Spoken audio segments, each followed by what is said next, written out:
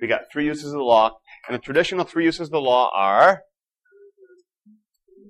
curb, mirror, and guide. All right. Like so many things I've been teaching you, there are problems with this. All right. Nothing's usually as simple as you thought it was, or as easy as it seemed it should have been. Curb, mirror, guide. How many uses of the law did Luther have? This is hotly debated. But Luther articulated clearly two uses of the law.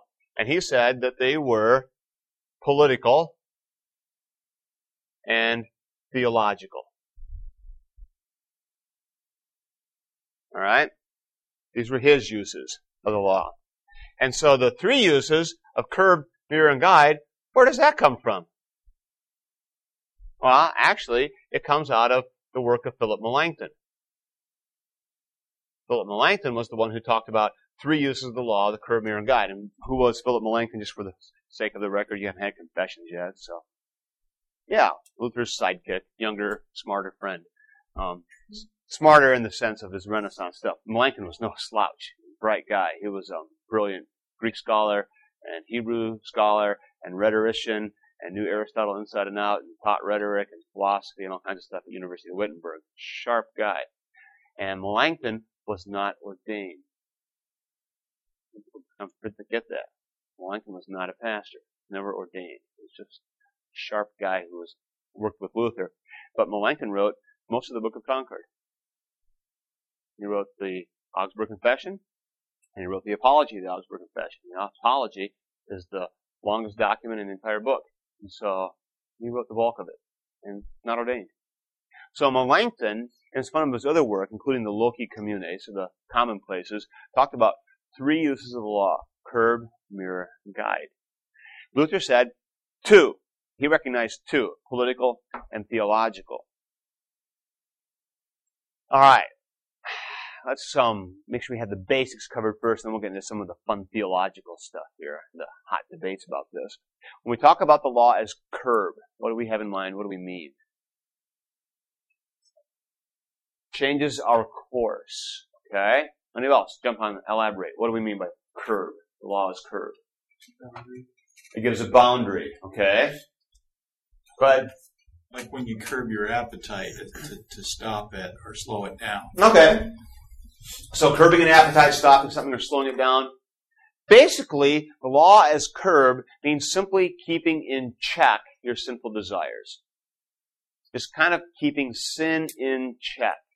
That's what the law does as curb. Keeps things from getting out of hand. A good example of law as curb would be the speed limit on the highway, 70 miles an hour. Why do they have that? Because they want to keep cars from going too fast and not being safe. So they have a speed limit, and that's the curb. And how do they enforce it? You have policemen giving out expensive tickets, and everybody feels compelled to obey. All right? Policeman goes by, everybody slows down. The law functions as curb. Now, who needs the law? Who uses the law as a curb? Why does God have this? Primarily, we think about this being applied to whom? Israelites? Yeah, okay, fair enough. God established the Ten Commandments for them so they knew what to do and not to do. Does this apply to non-Christians? Sure, absolutely it does. In fact, this applies to every single person walking around in the world. That's why Luther called it the political use. In fact, the use of the law as curb and the political use are the same. They're the same, exact same thing. Luther's political use of the law means the law serves a political function. It serves a good thing in the civil realm. And when I say civil realm, I mean the whole entire world out there, including the politics and the governments and the businesses and just you name it. Anything you could think of, all of these things fit into what we call the civil realm. In the civil realm, the law has a job to do. And you guys are thinking way too narrowly here. I can just tell by how you're thinking about this. But think about this as broad as you can think it. The law as curb. It just conforms people into right behavior. That's what it does. And it's good for the country. It's good for basic citizenship. There are there are laws. So when you go home and you go to your house, you have to worry that you're going to open the door and everything's going to be gone. No. You're quite confident everything will be where it's supposed to be. Why? Because we have laws against stealing. And it's a good thing that we do. And you're also quite confident that when you pick up the phone, there will be a dial tone. Why do you think that? You paid your bill. And you've got an agreement worked out, unless you're, where the Ameren hasn't gotten around to doing their job yet. And so, you expect these things. And we count on these things, we rely on so many things. When you drive your car and you drive on the right side of the road, what do you expect? The car coming at you will stay on the left side of the road. And you're going to be able to pass each other going 70 miles an hour, no sweat, because he's where he's supposed to be, you're where you're supposed to be. Everything works. If we don't have the law there, everything falls apart. You have chaos, you have anarchy. So the law just basically makes the world a safe place to live. Makes things work. That's what the law does. Is the law good? Man, that's a good thing. That's a really good thing. And people conform to this whether they want to or not. Not every consequence of the law is negative. So, if I do a really bang-up job at work and I'm really performing well, what do I get? I get a perk. I get rewarded. Maybe I get a bonus. Maybe I get a pay raise. Maybe I get extra vacation time. Why? Well, because I've done a good job. Built-in rewards. It's a curb. It doesn't have to be just negative. Like a stick clubbing you. It can be a positive thing. Anything that works to help conform my behavior so I'm doing the things I'm supposed to do so I contribute to society. That's the law functioning this curb. The law does it. And it includes the moral law, and it includes civil law, it includes all kinds of stuff. Just keeps the world going in the right direction. That's the political use or the curb. So are we interested in this use of the law? Very much. I, for one, am quite happy we have a law that keeps things in check. And I like to see it upheld. And I'm interested in seeing it established. All right. Second use of the law. And we'll talk about that whole problem of calling it use in a minute, but right now we'll just do it for the sake of convention. Second use of the law is mirror. What does that mean? Shows us our sin. We're back to our SOS, our beautiful little acronym. So the law shows our sin as a mirror. And the illustration, you've heard something like this before. It helps you to see things as you really are. Paul says, I would have never known that coveting was a sin, except that the law said, don't covet. Now I know I'm doing the wrong thing when I covet. Right? And it sort of works this way. The law helps you see yourself as you really are, because it's easy to start kidding yourself and to believe things are better than they really are. So you wake up in the morning after you've had one of those rare nights of getting 8 hours of sleep, and you're feeling really very rested and quite content with everything. You're thinking, man, I feel great today. I can just go out, conquer the world. Let's get going. I can't wait to get started on my day. And you're just ready to walk out the door and get to it. And then you walk in the bathroom and you flip on the light and look in the mirror and you gasp in horror at what you see because you still have your bed head and you've got a little drool that's dried on the side of your face because you've been sleeping so soundly and you've got, sleepers in your eyes and you just don't look real good. And so you realize, I felt great, but I'm really pretty bad. And what shows you that? The mirror. And that's what God's law does. And so you can be skating through life thinking you're doing great.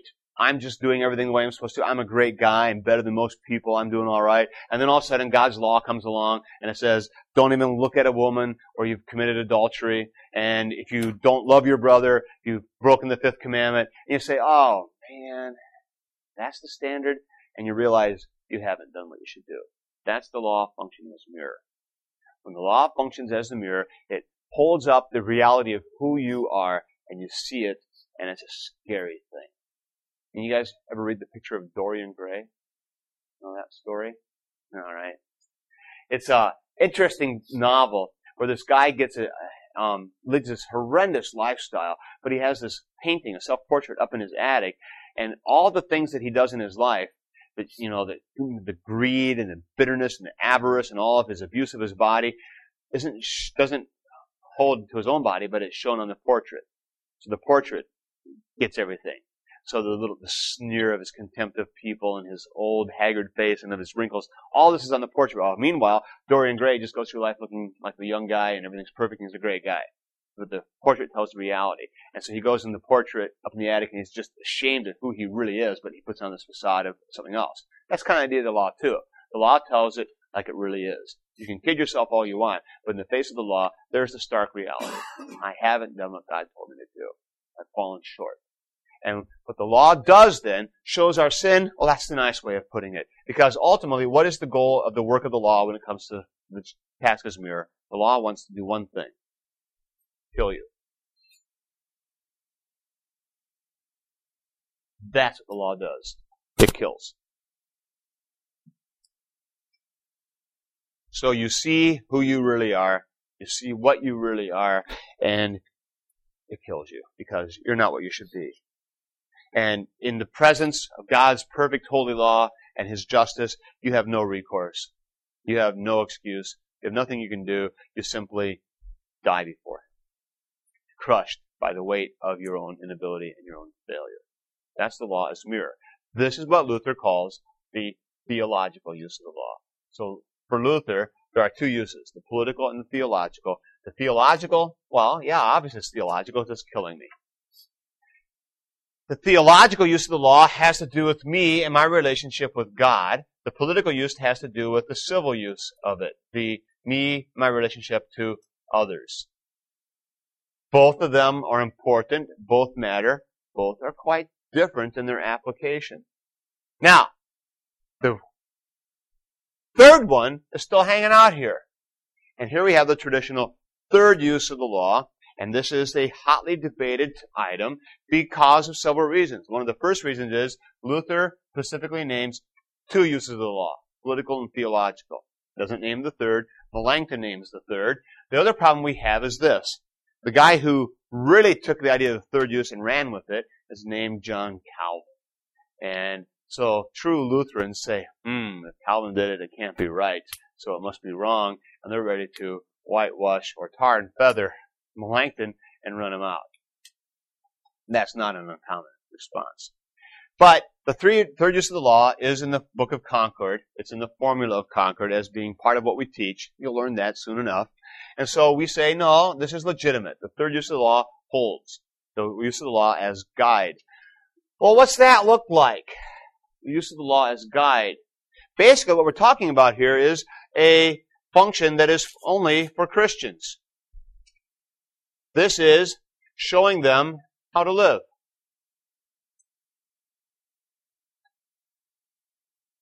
So, having received God's forgiveness, because what the law does is it shows me my sin and it kills me, but God doesn't leave me dead, because now here's where the beautiful gospel kicks in, and the whole point of the law as mirror is to lead me to the gospel.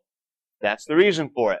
So God kills me so that I can be made alive, and I'm resurrected with the word of the gospel. This is the dynamic. This is how it works out. Now I've been made alive. What do? Having heard the word of the gospel, I just sit around and I wait for my death day, right? Because I'm going to heaven. I got nothing else to do. God's done it all. I just sit back. Yes. That says Christians. My apology. Shorthand. Okay. You know what this is? Okay, you see it in church sometimes. Cairo. Okay. What's that stand for? Yeah, okay, that's one of my shorthands. I'm sorry. All right. So Cairo stands for Christos. Yeah. Okay. It's the first two letters of Greek, and the Greek word for Christ, Christus. So Cairo, and we just combine them like that, so you have Cairo. That's what that is. You learn all kinds of cool things. All right. Oh, it's another one of those. Now that we're on shorthand, you see this one in church ever? IHS or IHC? What's that one stand for? Yeah, that's what I thought. I had somebody once tell me, IHS, oh, I know what that stands for. I've seen it on pyramids all the time up in front of the church. That stands for in his service. I said, oh, that's a great guess, but no, it doesn't. And what this is simply the first three letters in this word. Oops. Jesus. IHS is just the shorthand abbreviation in Greek for Jesus. Jesus. You put a line over the top of it sometimes. So you take the first two letters and the last and you make a shorthand abbreviation. Jesus. That's what IHS stands for. Now you know. And why IHC? That's because in Greek, a sigma can be written as like an S or like a C, either one. And so you take your pick. So IHC, IHS, all means the same thing. It just means Jesus. So now that we're on a roll here, how about this one? Oops. Yeah, ichthus. Okay, what's that stand for? Fish. Fish. Yes. Ichthus literally means fish in Greek. But there's a deeper meaning, of course. Jesus Christus Theou Huios Soter. It's an acronym. Jesus Christ, God's Son, Savior. Ichthus. Early symbol for the Christian faith. And it's ichthus. And one more while we're at it.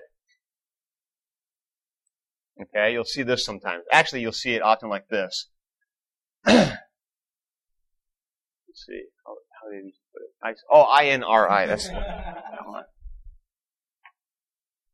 You'll get this one. INRI. What's INRI? Jesus Nazareth Rex Judaiorum. Jesus Nazareth, King of the Jews. And Nika means conqueror, victor. Okay? So, Jesus Nazareth, King of the Jews. You'll see that one. Oh, one more. BDMA, you'll see that sometimes too. Verbum Dei Manet Aeternum. The Word of God remains forever. So, all these great things. You'll learn all about this fun stuff, and you'll be able to actually read and appreciate Christian art. One of the advantages of going to the seminary. Alright, so anyway, this is my shorthand abbreviation for Christians. Rather than writing on Christians, I just give a Cairo and put an IANS, Christians. That's what that means. Alright, so, I am in Christ. I have His forgiveness. Yay, I'm forgiven. I'm going to heaven. Now what do?